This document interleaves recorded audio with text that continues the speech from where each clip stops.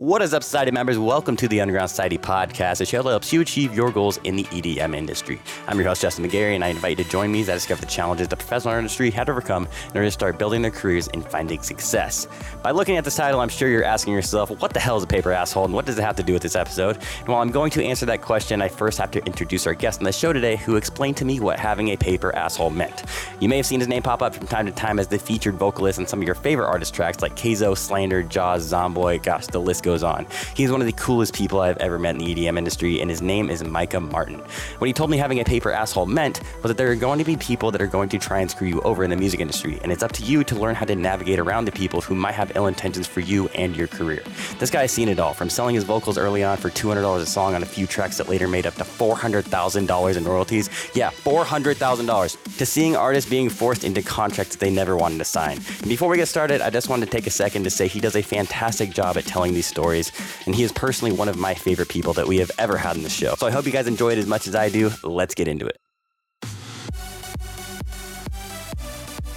This episode is sponsored by AirVDM. AirVDM is your premier electronic dance music brand, a print digital magazine, lifestyle-inspired subscription box, and full production event company. AirVDM has been forging the future of EDM for over 5 years now and produces only the finest content, events, and apparel for EDM fans worldwide. Curated for ravers by ravers. Visit airvdm.com, that is ERAOFEDM.com, to join the movement and see how you can get involved. Now enjoy the episode. Mike Martin, welcome to the Underground Society podcast. What's up, Justin? Thanks for having me. Yeah, thanks for being a part. So I know you have huge collabs with some of our industry leaders, Jaws and some other people, and even up-and-comers that you've been a part of recently. And I want to get into that, but first, I think it's nice to get a little background on our guests. So can we first jump into that, kind of starting off with just who you are, where you're kind of from? Yeah, absolutely. So my name's Micah Martin. I'm from Bettendorf, Iowa. It's part of the Quad Cities, which is two cities in Illinois and 2 cities in Iowa. Is there a lot of corn there? Oh, yeah, dude. Like, absolutely so much corn. Dude, I actually, my windshield got cracked from a piece of corn. They're harvesting right now. Oh, so yeah. I was following behind this semi that was full of corn, and like so much was in there. It was pouring out, and like it was just like little pieces of corn hitting my windshield. So yeah, we got a lot of corn, dude. I think it dented my put a little chip in my windshield. So going to Lost Lands was very comparable to like kind of where you're around, what it looks like around where you're from to a certain degree. Yeah, to a certain degree. Less like pine. There's a lot of pine trees. There is a lot. Yeah. Less that. It's just more just flat corn and flat land and corn and all that stuff. But yeah, I'm from Iowa. I make music. I do vocals for, like you said, a lot of the industry leaders and like especially the dubstep scene. Yeah, but you've done even for Kayzo. Name off a couple. Jaws, Kayzo. There's a couple others too. Zomboy. Yeah. Arm & Hammer. Yep. Spaghetti. Slander. I mean, yeah, dude. The list goes on. What does the day in the life kind of look like for you? What, other than when you're driving or traveling or whatever for shows? When you're home, what does your day-to-day kind of look like as a vocalist? Yeah, so as a vocalist, I'll get down to the studio, probably around afternoon time. I still like help out. So my grandpa has like a water softening business here in Iowa, and I still help him out with that. So like, you could call it a 9 to 5, but I take days off all the time, and it's actually pretty cool working for family because they allow you to take time off whenever you really need to. So yeah, I do that as well. Kind of comparable to almost being self-employed, like you're working for like your family. It really is. Can I dip? All right, bye. Exactly. But yeah, I'll go down to the studio. Dude, our studio just. It's in the basement of this old building that was built in like the 1800s. It was like mall, or our studio is in the shoe department of what was once a mall in the 1800s. Interesting. Or not really a mall, just a shop, I guess. Okay. Malls were like a relatively newer thing. But yeah, so we had a flood in our studio. Oh, shit. I thought it was just like rainwater because it was raining really bad. Right. Dude, a pipe break or something, or what? The septic backed up, dude. So there's pieces of bring corn back in, dude. Gross. There was pieces of corn and like toilet paper floating around, dude. The smell was incredible. Yeah. And so we just set up like 10 dehumidifiers. And this is like right before I left to Lost Lands. I'm like, oh, I'm like, so yeah. Not good timing. Not good timing. So we kind of just got all the musty smell out of the studio. I sprayed bleach everywhere. We kind of cleaned everything up. So so a day in the life of me is usually just cleaning the studio, setting it up, and then just hitting record and just seeing what I come up with. It's actually pretty cool. Like how I write, I'll listen to a song. Like I'll listen to like the first like minute or so of it, and I'll stop listening to it. I'll be like, okay, listen, like if I decide I want to work on it, I'll be like, I'm going to put a pause in this, wait till I get down to the studio, figure out the key, figure out the BPM, put it in a Logic file, and then I'll just start hitting record, because you're never going to get that first listen back. Yeah. After hearing it. And so a lot of the melodies I carve out are from my first listen. And like sometimes even if I have an idea or something, I'll like take out my voice notes on my iPhone and just like mumble, just different ideas and thoughts or different topics. I'm a huge melody writer when it comes to like songwriting. I don't really write lyrics down ever. I just go into the booth, punch in, come up with a cool melody, be like, oh, what rhymes with that? And then kind of just like build off of what I'm feeling in my heart at the moment. There's kind of two ways to go about writing when you're a top line vocalist. Is one is like you're listening to the melody, what's already produced, and you're writing as your thoughts come to mind. But then the way you do it is just kind of by feel, and like you do it in the studio, and like you said, you don't write anything down. So that's super interesting, man. Yeah, it's super. Like my management's always on my ass about like, yo, write your lyrics down, because people like, I'm like, yeah, I know. I'm sorry. I just like, because I mean, when I'm in the zone, like I can crank out like, in a week, like maybe 5 songs, I mean, I could do a song a day really, but like, a lot of my time goes into like, okay, like I'll have like 4 different versions of a verse and like different ways to sing it. And like, I'll kind of like play back and listen to the, like what I think is the best one. And then I share a studio with my bandmates. So my bandmates will come down and I was gonna like, ask you that too. Yeah. Yeah. I was like, so what do you guys think? Yeah. So we're kind of on a hiatus right now just because of, after COVID, we kind of just like went to focus on ourselves. And like, I mean, because I had a really dope setup right before COVID hit. I had a publishing deal on the table with a really big company. I was looking at apartments in LA, and like, yeah, I wrote that Kill Me Better song for Trevor Daniel and Don Diablo. And like, that got me a really big like offer but I didn't really want to be a songwriter because I'm more of a performer than anything. And I'm just like, so I was like, that's not how I really wanted to do it. But I was like, hey, I have the opportunity. I'm down. Like, so yeah, all that stuff happened. We were in the final stages of the contract negotiation and the world shut down. And I was like, okay. Well, okay. I guess that's not happening. So I guess it's going back to Closet Studios in Iowa. Just like, I was living at an apartment at the time, and I was like, I had my own like mobile recording unit like in my closet with like moving blankets and everything. And that's how I wrote that song, Kill Me Better, was just in my closet in Iowa. And then I was at Walmart one day shopping, and I could hear my song on the radio. I was like, that's pretty cool. That's sick. How is that feeling? Like when you like actually hear yourself, you're like, I'm in the grocery store and I hear my voice. I'm not counting that yet because it wasn't my voice. It was Trevor Daniel's voice, but it's my lyrics and melody that I wrote. So I'm like, that's cool. Yeah. That's just as good as the feeling. But I really want to be like, yo, this is me. Like, yeah, literally me. Yeah. Yeah. That was me in a way, like as a ghostwriter or something. But yeah, well, not even a ghostwriter. My name's on the credits and everything. Yeah, just as the songwriter.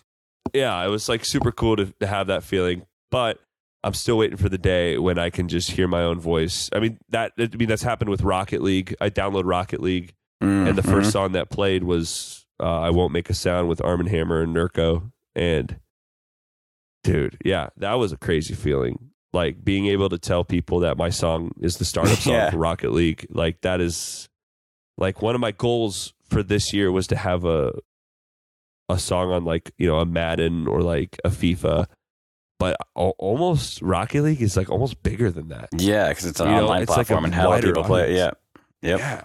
And I was like, okay, that works. I'm not a gamer myself, but I just think that's so cool that like Rocket League and Fortnite and games like that include like work with Monstercat closely. And I know I'm sure that song came out on Monstercat, right? Yeah. So actually, shout out to Monstercat for every video game placement.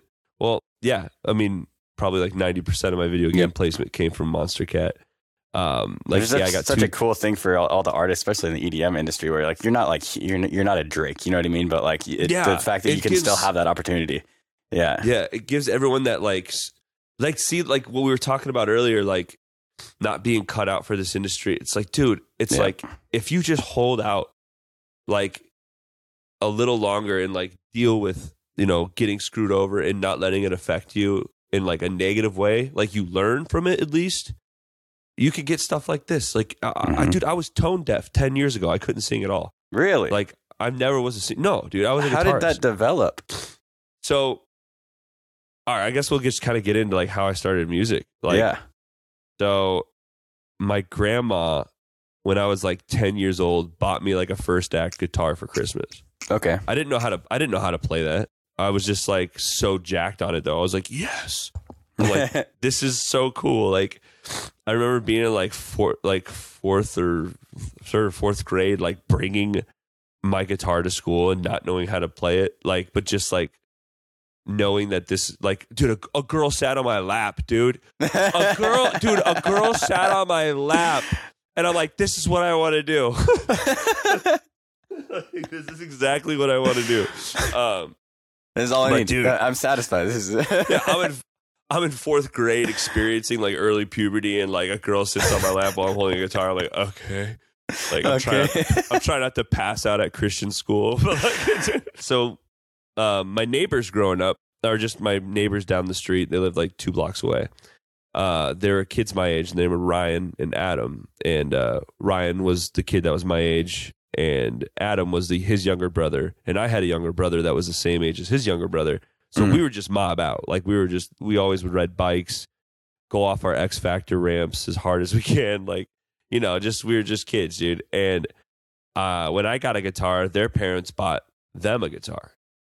And then they bought Adam a drum set.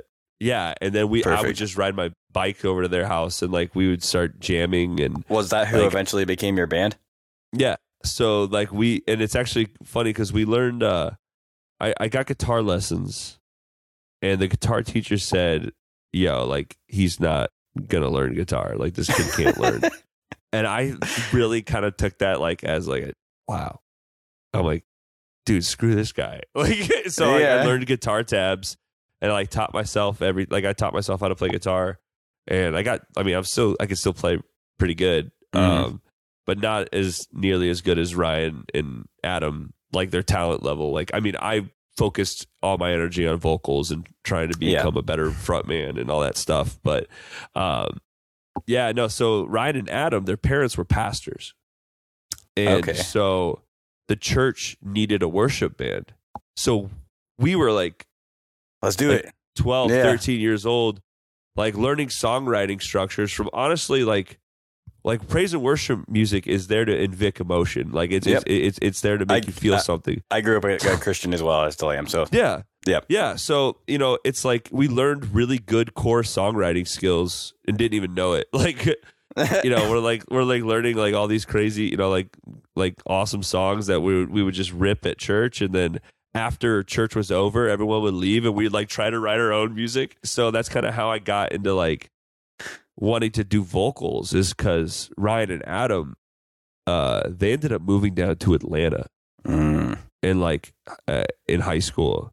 And I remember being like super tough because they were like my best friends. Like, right, yeah.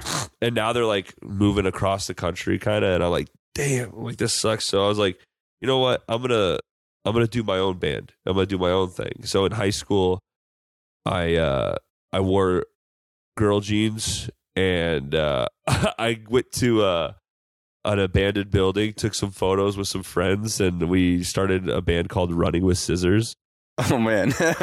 And yeah, dude, it was super cool. Like that's a cool name actually. It's like edgy, but like yeah. And I just remember everybody would like, they were like making fun of us, like they wear girl jeans. Like we bought like girl jeans from Hollister because I worked there in high school. Yeah, I worked at Hollister, dude. It was weird. I was like the alt model as a kid. Yeah, it was fun, dude. But yeah, so like I would do my own bands, and I bought this like live auto tuner that like you know the band Attack Attack? Yep. So I saw Attack live, and that's actually what got me into doing what I do today, is because I saw them live, and it was like, okay, this is what I want to do. And so that night, it was a school night. I saw Attack in Iowa City, and it's like an hour away. So I drove all the way to the show, drove an hour back home. My dad's up watching football. So I'm like, Dad, listen, this guy's got like a live auto-tune, like pitch correction machine that I could use for my live show. It's only 200. It's like $280 on eBay. And I like found it. Like, and he goes, no. It's like, seriously? And I'm like, please, Dad. I'm like, I will use this every single day. I'm like, dude, I was such like a please. Like, I've never really begged my parents for something like this. Like I never begged them for anything. So like eventually my dad's like, I mean, all right, like I'll buy it, but you better use it. And so, dude, it came in the mail, and that's all I did. I didn't know how to sing. So I had a live auto tuner that would like, I could just play in a certain key, and my vocals would sound perfect. And I could hear in my ears like when I was off tune, and I would learn how to. So it's like I basically learned how to sing because of pitch correction. And you taught yourself through that method, yeah. That's dope. And I would do like vocal warm ups every day, like the yeah. You were dedicated, yeah. Dude. Yeah, hell yeah. So I like just started doing that, and then started playing shows, dude. Like my first 5 shows, I didn't know you're supposed to get paid afterwards. Like I would just like one of them was with a ska band that like drove like 5 hours to like a place called Mixtapes in East Moline, Illinois. And like I would just like, I remember we played with the ska band, and I remember everybody yelling at everybody, get in here, this guy sounds like T-Pain. And I was like just like writing just crazy songs, like didn't even I was like just like making up shit as I go, just because it sounded cool. Like it was funny. Like, and I'm obviously like not everyone loved it. Like people were just like, yo, this is absolutely terrible.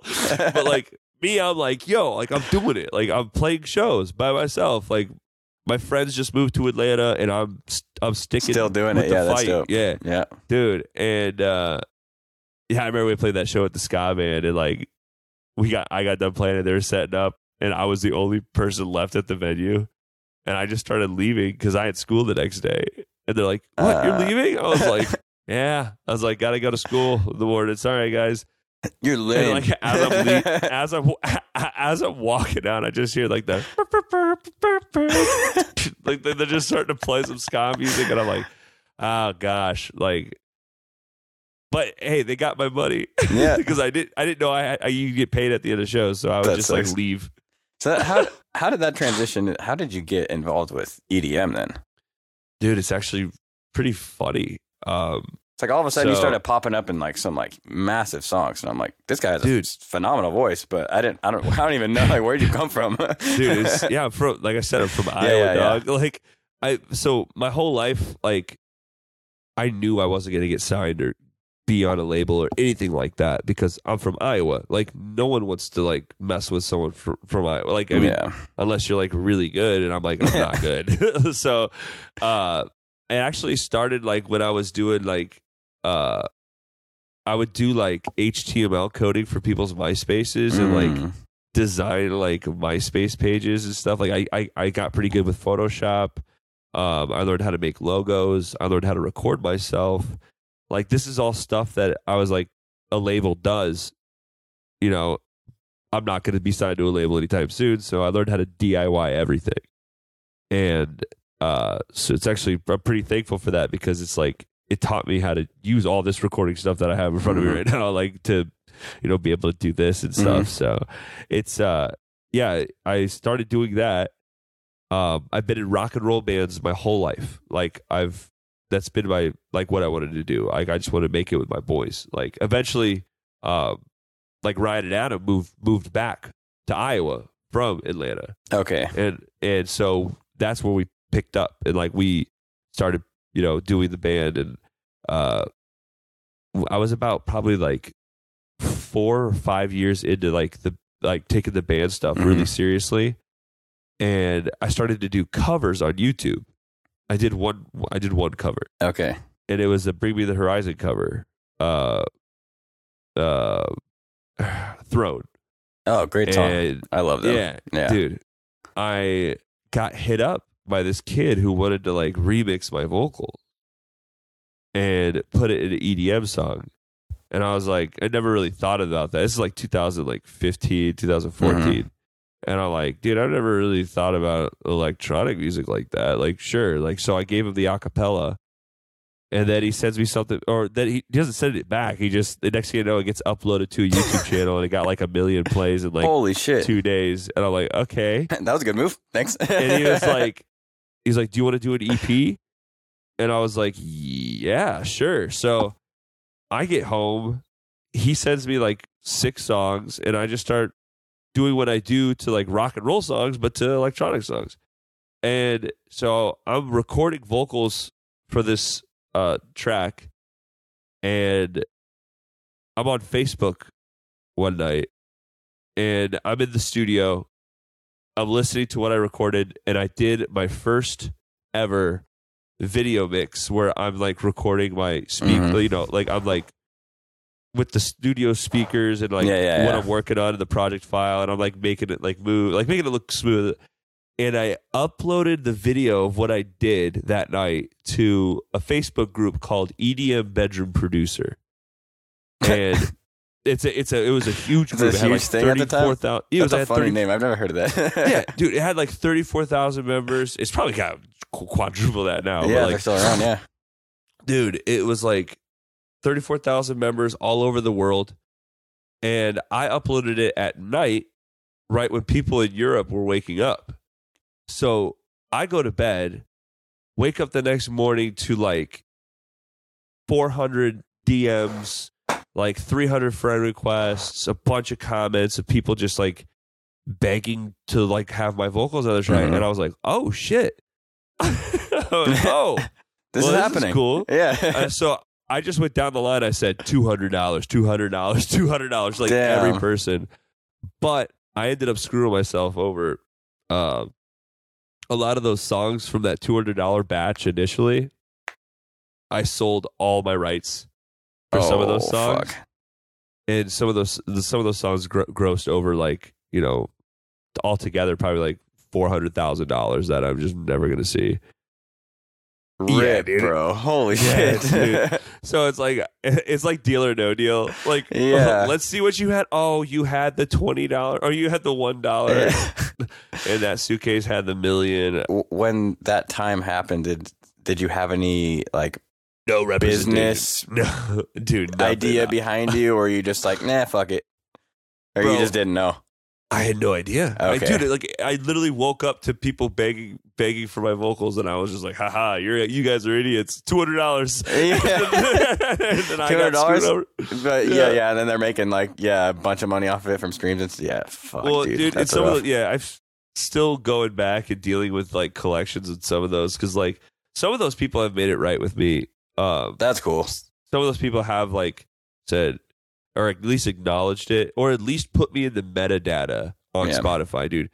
I have probably, I think the last time I checked, I have 60 songs on Spotify that my name isn't mentioned anywhere, and it's my voice, and like no one can like tie it to me at all. I feel like I've heard at least a song that like I was like, is this Micah Martin? But I didn't say her name.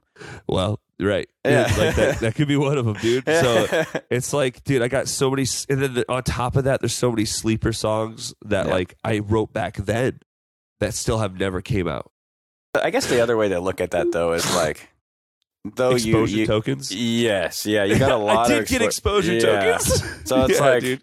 I don't know if like, I mean, you'd probably still be in the same position if you were collecting the money and you had the royalties and stuff like that. Yeah, but exactly. At least you got like the exposure, and like then you got the opportunities like Jaws, Slander, like some of the big boys in EDM too, and Don Diablo and stuff. Right. So like to a certain degree, it's like it still did something for you. So yeah. And another big one too I got out of there was a collab with Brooks.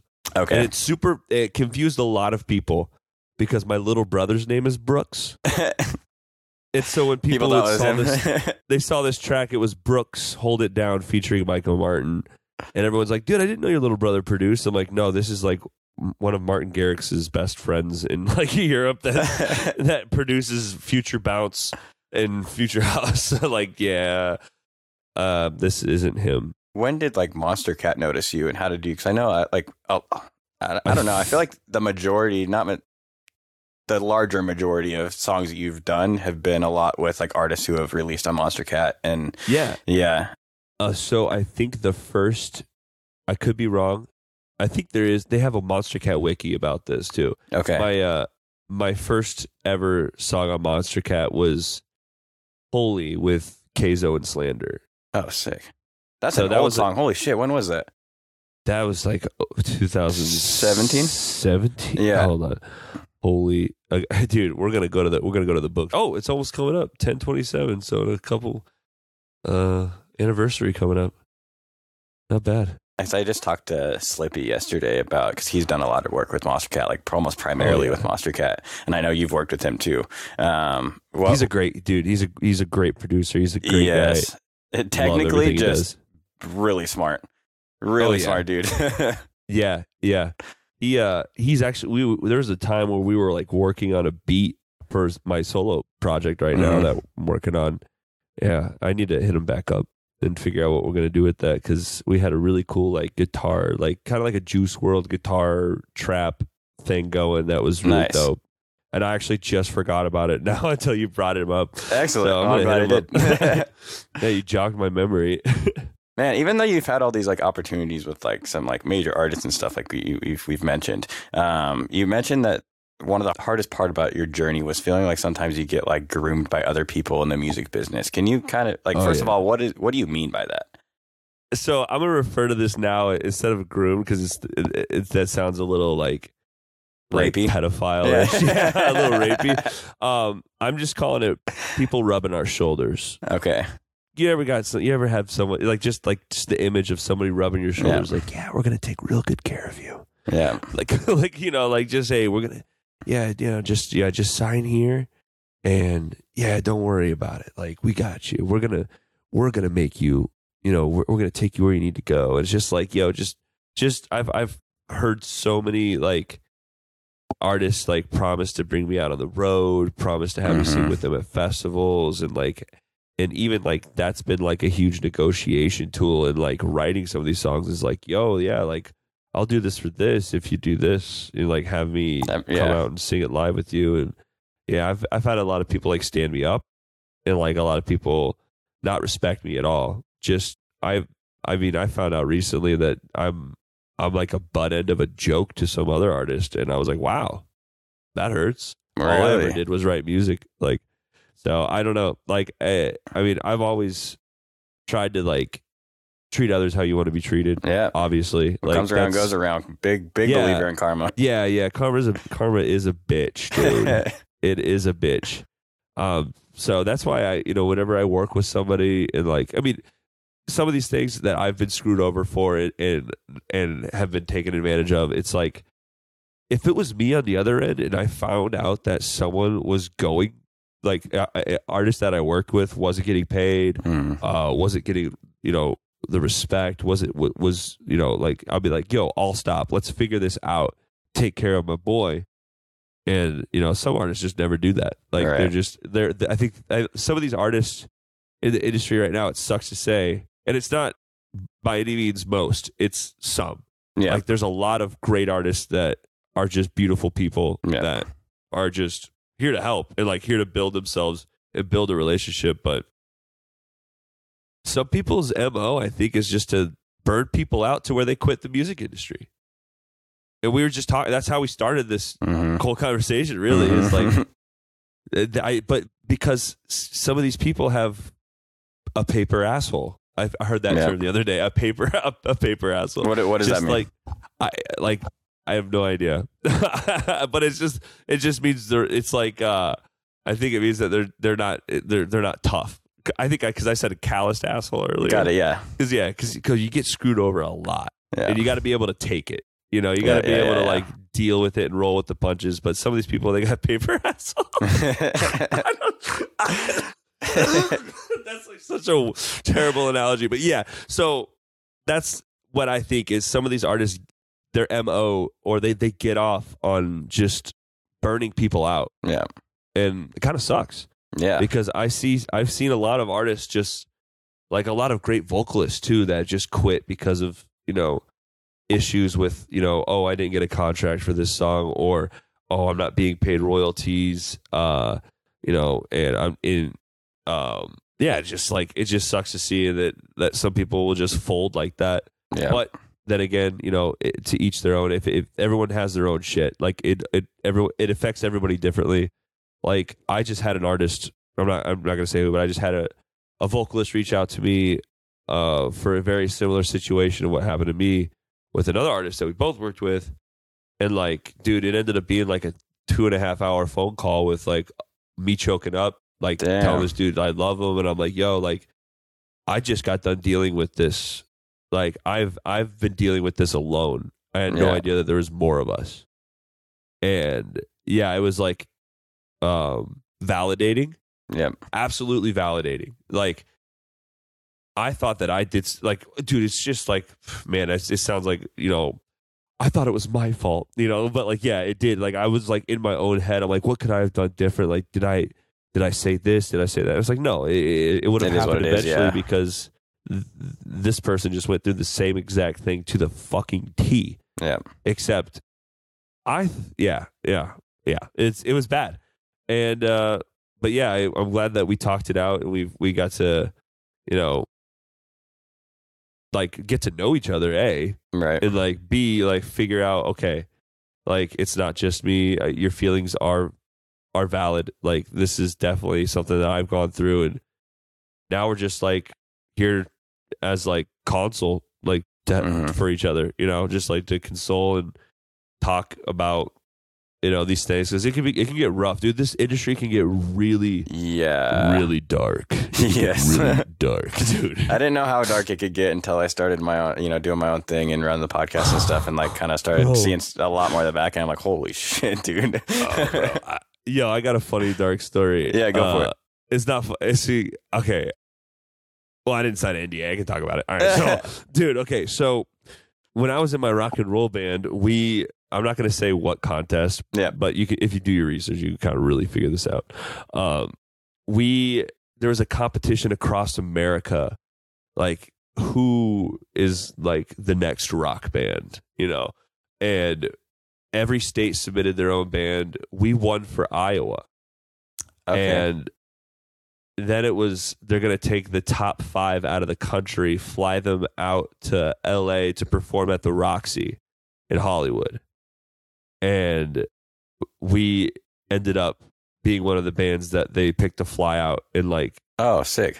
The judges were Jonathan Davis from Korn, Chris Jericho from the Holy WWE, shit. Desmond Child, he wrote like Living on a Prayer. Oh yeah.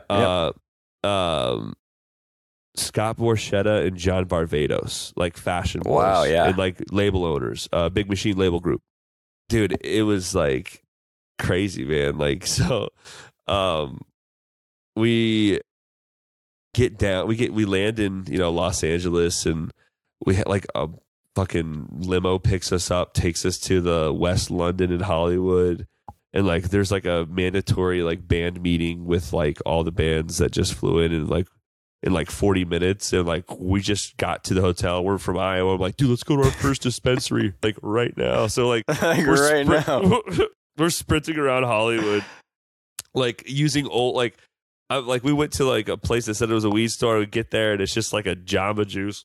And like, there's a guy reading a newspaper. I'm like, "Where's the weed?" Like, I'm just screaming at him, and he's like, "Where's the it's weed? over there. It's like the green cross over there, dude." And I'm like, "Okay, cool." So like, weed maps, bro. Got to download the app. I mean, dude, we were just kids from Iowa. I was in a coonskin hat. Running around downtown Hollywood trying to find a weed store with my boys.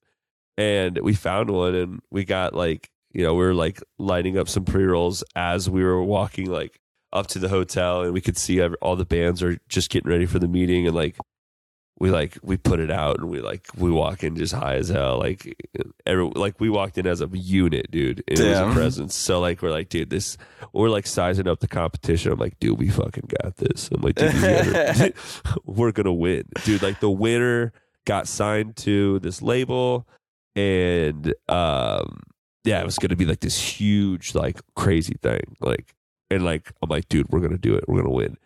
So they take us over to the Rainbow Room for the first night before the competition for like this huge dinner. And like, I'm eating like we're eating like kings, dude, in front of the Lemmy, life-size Lemmy statue right there. And I'm just like, dude, this is crazy. Like, I'm in LA with my boys, downtown Hollywood, and we're about to play the Roxy tomorrow.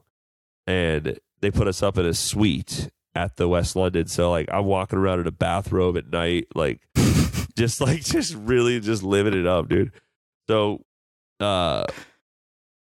it was a band from Illinois that was the other. So it was the Iowa and Illinois boys, because we had to fly to O'Hare and then from O'Hare to LA. So we flew on the same flight as the Illinois band. So like we're like talking shit, but like we're like, they're all cool, like we're all dope. They're just like, yeah. I'm like, well, that's gonna suck when you guys get second place. Like we're just we're all just we're at the airport Chili's like with them, like just talking shit. So the competition comes, and this first band goes out, and the judges just destroy them. And I'm like, no. We're next. Yeah. And I'm like, oh, fuck. We're fucked. Like, they started. So we went up, because we only have to play 2 songs. So we played our 2 just boppers, just boom, boom. No backtracks, nothing, like just raw rock and roll. And like we were the only band there that didn't have like backing tracks with backup vocals. And it was all raw. And like they fucking loved that. Like they were just like, yes. They're like, yo, yes. Like, this goes to show that you don't need backtracks to sound like a good band. The only thing they ragged on me was me being overweight and wearing a hat, and like I feel like they had to say something, and I'm just like, all right. I was like, damn, don't know why that matters, but cool. I'm like, dude, you guys fed me that meal yesterday, and I think it was super cool to watch Jonathan Davis from Korn just really say that he loved it and enjoyed every second of it. That's a huge compliment from someone of that stature. Holy shit. It was an out-of-body experience for sure. And I'm just like, oh my God. I'm like, Jonathan Davis just said he likes my songs. And the only thing was too is what was it? Chris Jericho, he bashed our structuring for our songs. He goes, I didn't like the structures. But then Desmond Child at the end was like, I thought the structures were fucking awesome. Your drummer's insane. Everything you guys did was perfect. And then Chris Jericho chimed back and he goes, well, if Desmond Child likes the structure, then I like the structure too. What do I know? And like everyone starts cheering, and like we get off stage, and I'm side stage with my boys. I'm like, dude, we fucking won. I'm like, dude, we got this. And then the rest of the bands play, and then the last band to play was the band from Chicago, and they just absolutely shredded. Like it was like a 6-piece band with backing tracks, and they had like everything backtracked, like vocals were backtracked. It sounded so dope. Like it sounded great, but like it was more of a pop band than a rock band, and I was like, whatever. I'm like, that's cool. Yeah. And so at the end, they get done playing. One of the MC comes out. He goes, all right, guys. He goes, it looks like it's between the 2 bands flying back home to Illinois. So us versus them. And they ended up winning. And I was like, But I was like, whatever. I'm like, we got second place at a battle of bands at the Roxy. Like, that's still kind of cool. And so, we're all chipper, having a good time.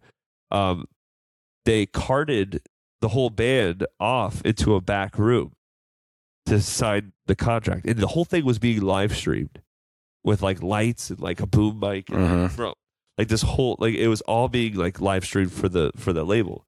And that's the last I saw, is that I'm getting carted off to go sign the contract. So I just start getting fucked up. Like I'm like, yeah, this is my last night here. Like sick. Let's party. Let's get drunk. Yeah. Dude.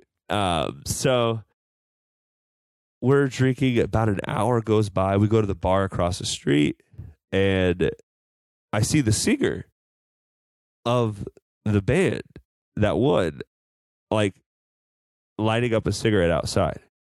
So I go outside to talk to him. I'm like, yo, dude. I'm like, congratulations, bro. He goes, bro, this is fucking insane. I was like, what? Like, what's going on? He goes, they carted them away from the stage, live streaming, brought them into a room, and on the table was a contract all lit up for all them to sign. And they blocked their manager from getting into the room. So they're trying to like have them sign this contract without their manager. Without their manager, yeah, fuck that. And they're live streaming it, and they said there was a guy that came in through like a side door with like a bunch of like male prostitutes hanging off of him. This is what he's telling me. He goes, oh, like 6 or 7 male prostitutes, and everyone kept saying, it's the Godfather. The Godfather's here. The Godfather. Dude, I'm not kidding. Like, this is what the hell? They're like, the Godfather's here. Like, it was like one of these things, and like, so the Godfather's there apparently, dude, and he's here with some boys. And so these guys are like, they see that out of the corner of their eye, and then now they got like a live stream in their face. They're handing them pens to sign, and they just go, oh, we can't sign this without our lawyer present. And they go, well, where's your lawyer? Well, he's in Chicago. You didn't bring him? No. No. Well, here, just sign it for the live stream. Just sign it for the live stream. No. Dude, they shut off all the cameras. They fucking all the judges storm out. Holy shit. I forgot what judge went up to him, but he goes, oh, you guys just fucked up big time. And like, just like, oh, in front of the Godfather, dude. And so the Godfather leaves out the same door he came in with his boys. And so they're like, now they're freaking out. Like, they're scared. Obviously, yeah. Like, I'd be kind of terrified too. Yeah. So they're like, "Yo, let's go back to our hotel room. Let's reconvene. Let's talk as a unit, okay?" So they actually, while I'm getting trashed at the bar, they're running out the back door, running to the London West Hollywood to their room, and like to go have a band meeting. And they said when they unlocked the door, one of the judges, they didn't tell me what judge. They said one of the judges was sitting in the dark on the sofa. What the hell? In the corner of their room, and when they turned the lights on, he stood up and said, you guys just pissed off the Godfather. You have no idea what you guys have done. And left the room. Oh my God. And so terrifying. After that, they just said, this probably, let's not meet at the place that they bought us. Like, yeah. let's get out of here, dude. Let's go. So that's when I ran into him at the bar, and he goes, and now we're here. Oh my gosh. I'm like, oh my God, dude, this industry is shady. What was your predictions of like what potentially could happen after that? Okay, so the rules say if they don't sign in the first 48 hours, it goes to the runner-up. So I'm like, yeah, dude, I wouldn't sign that shit. Yeah, don't do it. I'm like, dude, don't sign that. I'm like, dude, we got this. So I tell all of our bandmates, I'm like, guys, they're not signing. They're refusing to sign, dude. We're up, dude. We're up. Like, and so next morning, I go down to breakfast with a coonskin hat, yellow banana swim trunks, and cowboy boots. And it's like, it's a fancy hotel, dude. Like, and there's like businessmen there reading their paper and on their laptop, and I'm coming down like just loading up plates of bacon and sausage next to a fruit bouquet of just and I see the band, and they look like they haven't slept. Oh no! And I walked up to them. I was like, "What's up, winners?" What's up, winners? I was like, "Are you guys ready for our flight home today?" And they're like, "They canceled our flight home, dude." What the hell? I said, "What?" He goes, "Yeah, dude." He goes, "They're making us stay here until we can figure out this contract." And I was like, oh. I look over, there's a private dining room, and the door's just adjacent a little bit, and I see like all the band members sitting in there with all the judges. And I'm like, oh my God, dude, this is crazy. Dude, yeah. So that's like, Man. yeah, we ended up flying home, and they ended up keeping him there for like a couple Holy days, shit. dude. Yeah. Damn, that's rough. Yeah, that's kind of like one of the dark industry stories I have. After experiencing things like that, have you grown like a spidey sense to like when people might be trying to like Yeah. And do shady shit to you? And it sucks because like I am such a trusting, loving, like puppy. Like, dude, I'm like, Yeah. oh, I'm like, you want to help? Yeah, like, oh, like how much candy's in the van? Like so, like, dude, like, yeah, but I've had low like personal awareness like my whole life because I feel like it's just kind of like my ADHD and like ADHD gang. Yeah, dude, like it's just like I'm always like, I'm everywhere, but yeah, I definitely has like I'm a lot more leery, and I'm a lot more like my eyes are peeled a lot more than usual. As I say, on the flip side of that coin, are you able to tell a little bit easier when people are actually trying to be genuine and like? Oh, dude, yes. Okay, but I have seen that where it felt so genuine, but the person was just a psychopath. Yeah, the master manipulator. Yeah, and I'm just like, whoa. Yo, I'm like, that guy knew my Facebook password. Oh shit! Like, dude, yeah, I don't know. Dude, it's been pretty crazy. Been a wild ride. But what a better industry to learn life lessons from, than the music industry. I feel like, being in this industry, you have to like everything that's in person is so much better. Like you can't tell if someone's being genuine or something over a text or over a message. Yeah. Really getting to know the person and like being there one-on-one is what I've learned is a huge thing. Like that's kind of why I eventually like want to, relocate from Iowa because it's like, dude, I have such a fun time with all these awesome people. And then it's like, oh, I got to go home. Like, we live in an age where anybody can message anybody, but I've had people that I've sent so many emails and so many messages to, and then eventually like they follow me one day just from meeting me backstage at Lost Lands, or something. And yeah, it's just super cool because like being in person is so much better than being in online presence. So, and I feel like that's how I get most of my business done nowadays. It's just by going to these festivals and going to these shows. Anytime there's a show in Chicago, I only live 2.5 hours away from Chicago. So it's like people ask me, like, where are you from? Like, it's a suburb of Chicago called Iowa. Iowa. So I'll just go down there for shows all the time and, get to meet all these wacky, crazy, zany characters. Yeah. Yeah, man. That's funny. It's fun, though. Kind of circling back to the shady intention people out there, who have you seen the most of that with? Artists, labels, managers, more on people on the business side, production people? Who labels, managers, and then artists. Okay. So labels definitely, like I've seen labels completely inflate their in-house costs for certain for certain things like album artwork that costs like $4,000. It's like, dude, I could have done that in Microsoft Paint. Like, what? That's not $4,000. I've seen managers be sometimes just be a fall guy for the artist.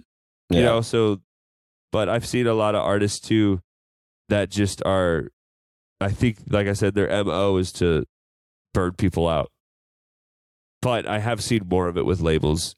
Yeah. That is probably the biggest thing, is just keeping your eyes peeled and like knowing, like now I can look at a contract for like a standard agreement, like a top line agreement or like a contract for a song that comes out, and I can understand it now. I can literally read it and like understand probably like 75% of the legalese just from having so many songs. Right. So like having that knowledge and like being able to like and if I could give any advice to any other like artists out there, if you're just starting, ask, keep half, like, I mean, dude, keep 50-50 everything. Like, dude, even if you don't, like, if you're newer, one of the things I wish I did, instead of charging $200 for all those songs that I lost a lot of money on, if I would have just been straight up and be like, yeah, let's just do a 50-50 splits. That's what I should have done. But instead I basically got paid $200 for a song that grossed like $400,000. Like, so yeah, we live and learn, but yeah, just keep half of your shit. Like if you and someone else are working on it and it's just two people and you're writing the vocal or something, keep half. Yeah. Be fair. If there's three people, 33, like, and so on and so forth. Like, just make sure everybody's taken care of. Yeah. Yeah, and all your bases are covered. Because that is one thing that I wish I could go back and like put myself in a headlock and be like, you're gonna want to keep your publishing on this one, bud. Yeah. But like you said, you live and you learn.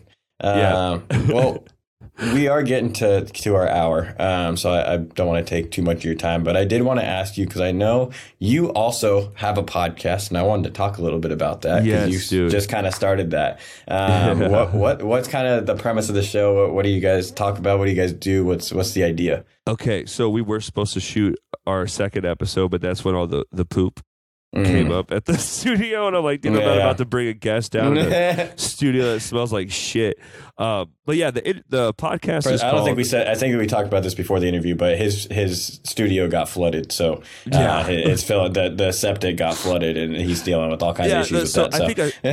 I think a sewer line broke, because the building's from the 1800s, and I think like a sewer line broke and then like backed up through the storm drain, and like the sewer drain at the studio, like flooded everything. Dude, it was bad. But yeah, so my podcast that I just started is called Industry Nightmares. And what it is just a show that we talk about all the crazy and sussy things that go on in the music industry, kind of like what I just told you about the Battle of the Band story. Like we talk about stuff like that. We leave names and dates and like all the, like we don't talk shit specifically, but we talk about like our truths. Like we talk about what we've gone through. My next guest is a guy who shoots rap videos in Chicago. Oh, and sick! I talked to him. He's had a friend get killed on set. Holy shit! He's had someone shoot at him at his last shoot. His last shoot, and he's gonna let us use the footage too, because it just shows him getting lit up and like dropping to the floor while he's recording. And so what it is, we just talk about all the crazy stuff that happens in this industry. So Industry Nightmares is not just specific to music. Like we could talk to like chefs, cooks. There's industry, like any industry. Yeah, that's dope. It's like it's such a broad thing, like. Everyone's got horror stories, like people who work in retail. Oh my gosh, I worked in retail. You would have to pay me so much to do retail again. That was terrible. I never want to do that ever again either. That's the worst. Just entitled Karens. What's male Karens? Male Karens. Like, isn't that weird that it's like Karen? There's not another name like for a Karen for a male. It's just a male Karen. That's kind of funny. I just realized that. But yeah, so we just talk about all the crazy stuff that happens in anyone's industry, but mostly music lately. So yeah, the next guest, his name's Kevin Phelps. I'm trying to get him down there sometime this month. So I'll probably just do like one a month right now, just to kind of so I can focus on everything else going on, because I'm actually just finishing up my album right now. Excellent. Yeah, it's pretty different from electronic. It's not really. What style is it? So it's like Juice World meets like Lil Peep meets like Kid Cudi meets like Blink-182. It's just like a weird. It's with Post Malone vibes. It's like it's kind of it's really different. But I'm excited to hear that. It's like sad boy music with a positive message, and Awesome. I feel like that's kind of been my MO with a lot of the songs I've been writing, is just like kind of sad songs, but you know, in the end, it's like, yo, we all get through it. We all go through shit. But yeah, so I'm finished putting the final touches on that. I'm probably going to be putting out a single pretty soon, just to like tease the album and get some visuals done, like a music video here. And yeah, excellent.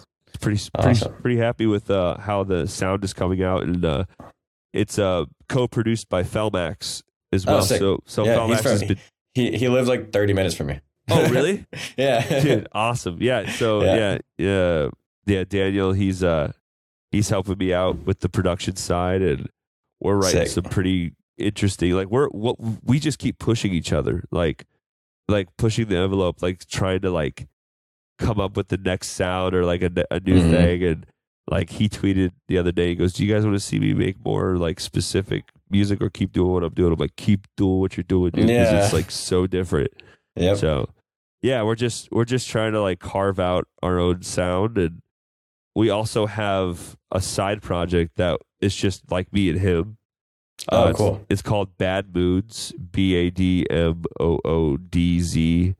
like all one word. And it's like that, like super sad boy stuff, but yeah, with like trap drums. And so we're still working on that too. And it'll probably be a while before you hear about that, but yeah, I just want to really get some of my own music out, because I've been doing nothing but features for the past like couple of years, right?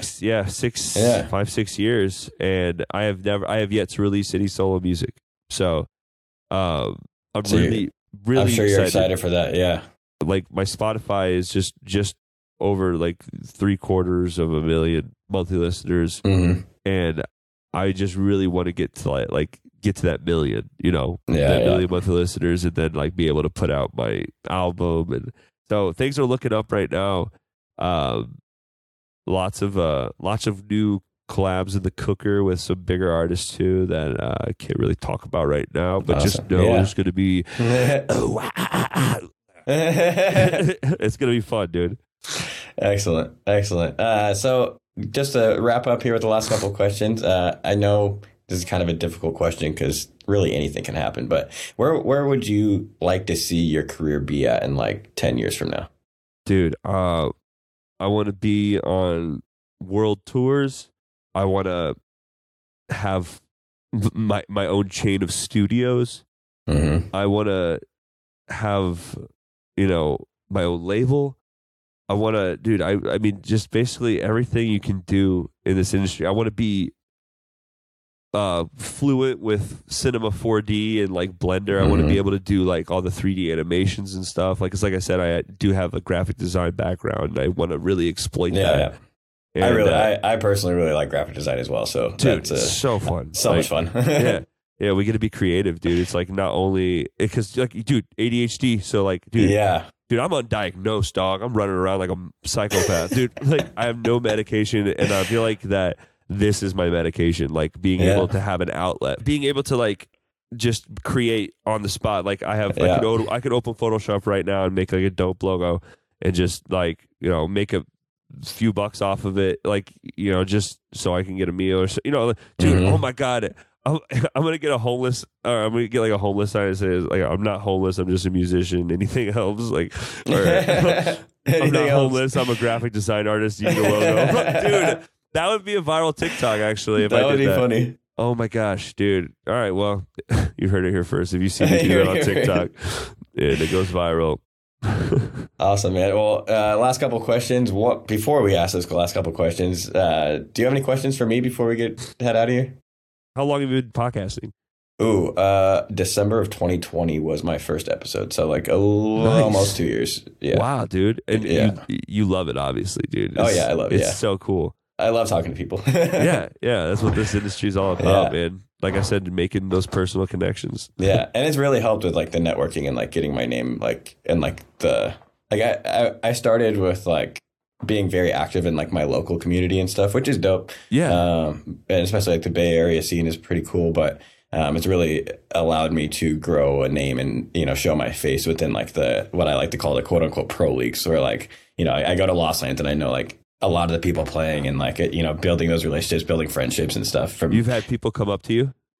Yeah, a couple times. Yep. Isn't that such a good feeling, dude? It's a very surreal feeling. I'm like, wow, all right, people are actually like know who I am, who I don't know who they are, but they know who I am. This is weird. Yeah, dude. Yeah, that's awesome, man. I'm super happy for you, and like, I'll share the fuck out of this podcast, dude. Thank you for your time today, and thank you for you're such a good storyteller. So I appreciate that. Sometimes guests aren't like that, and it's difficult to like carry a conversation. Yeah, dude. Oh, my back hurts from carrying this whole damn conversation. Yeah. Where can listeners find you? How can they support you? Obviously, stream your music. Yeah, stream my music. Just Spotify, Apple Music, YouTube. Honestly, anywhere you can hear music. I think some of the Touch Tunes machines, like, you know, we or the AMI beat. But go to the bar, put $1 in. I think I get like 1/10 of every penny from every dollar you put in there. So if like 1,000 of you play my song, I can get like a can of soup. So nice. Yeah. Oh yeah. When I get that Campbell's. I get that Campbell's. Like cream of mushroom, man. No. Last question, if there's one piece of advice you could tell yourself when you first started working music, what would it be?